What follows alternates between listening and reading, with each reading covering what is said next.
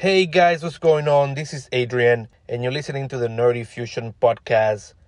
Welcome back to another episode. I'm coming at you live from someplace in New York, although probably by the time you listen to this, it won't be live. But anyways, let's jump into the episode breakdown. Today, I'm going to be talking about things you can watch nowadays and F1. Finally, I'm going to give you some quickie news. Are you guys ready? Let's do this. I have to tell you guys, I'm really excited. There's so much to watch that I don't know what to watch. What a time to be alive. And I know I mentioned this before here in the podcast, but I think it's worth mentioning again.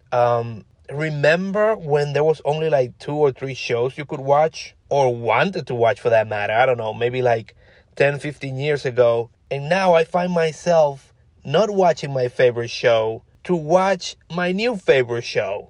Do you know what I mean?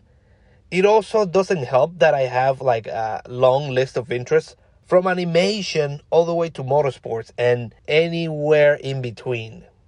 Talking about animation, back when I was a kid, I remember living in DR and all the kids around 3 or 4 p.m.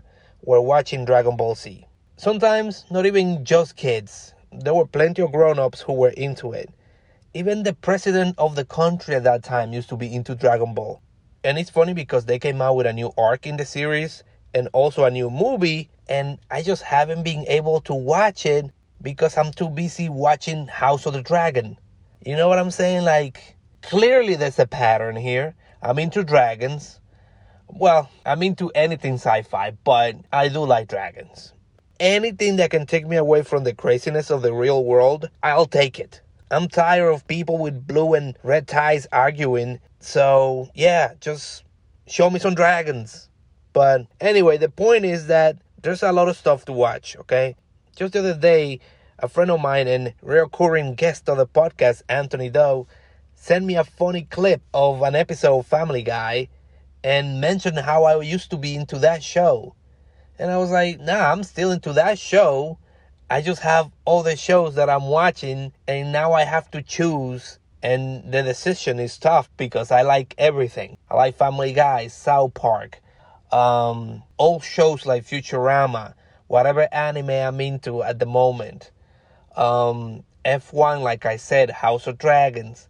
There's just so much to watch that I just get overwhelmed and inevitably, whatever you say, some shows just fall through the cracks.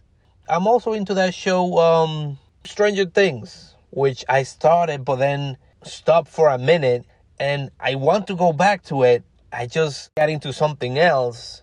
It's crazy. Like, the fear of missing out is real, guys. It has come to the point where I have created a time limit for every show because I just want to see as much stuff as possible. And if you don't pay attention, you could just start watching and then you look outside and it's dark. Like, what the fuck? Did I just watch Breaking Bad the entire day? And that's how it happens. You can now binge watch shows because that's a thing now. That didn't used to happen back in the days. That's why I'm glad they released House of the Dragon on Sunday nights so that now it becomes my night watch. You got what I just did there? You got it? Night watch, like in Game of Thrones. Not to be confused with the movie by the same name, which also has a sci-fi theme. But anyways, moving from that into F1. So F1 is back. They came back from their summer break. And it was good during the summer break because I could pay attention to other shows. But now that they're back, I'm kind of forced to watch F1 because if you don't watch the races, there's a big chance that somebody's going to spoil the race for you and tell you how it ended. I rarely watch the races live, but I try to make it my goal to watch the races by the end of the day on Sunday, because otherwise somebody's going to post something, somebody's going to say something. There's a lot of people into F1 now, and it wasn't like that like a year or 2 ago, but lately people have gotten into F1, especially after the Netflix show that came out that is all about F1, Race to Survive. So, it has become more popular, and I'm glad it's popular. I just don't want you to spoil the race. Like, give people until Monday or something to post. But whatever. I just try to stay away from it. And right now is Wednesday when I'm recording this. So you had enough time to find out that Max won the last race. And this is like his third in a row. So he's doing really well. Which is funny because I got so used to Mercedes winning races that now it seems weird that they're not winning as many races. So, I don't know, it's like a strange place to be, but I guess that's how fast things switch up in F1. So yeah, I think that's where we're gonna leave that. And now let's move on to the quickie news.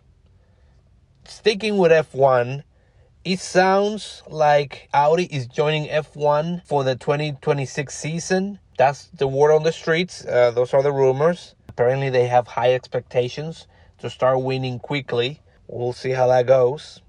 Moving on from that, a pilot goes viral after using the intercom to tell passengers to stop airdropping nudes on his phone.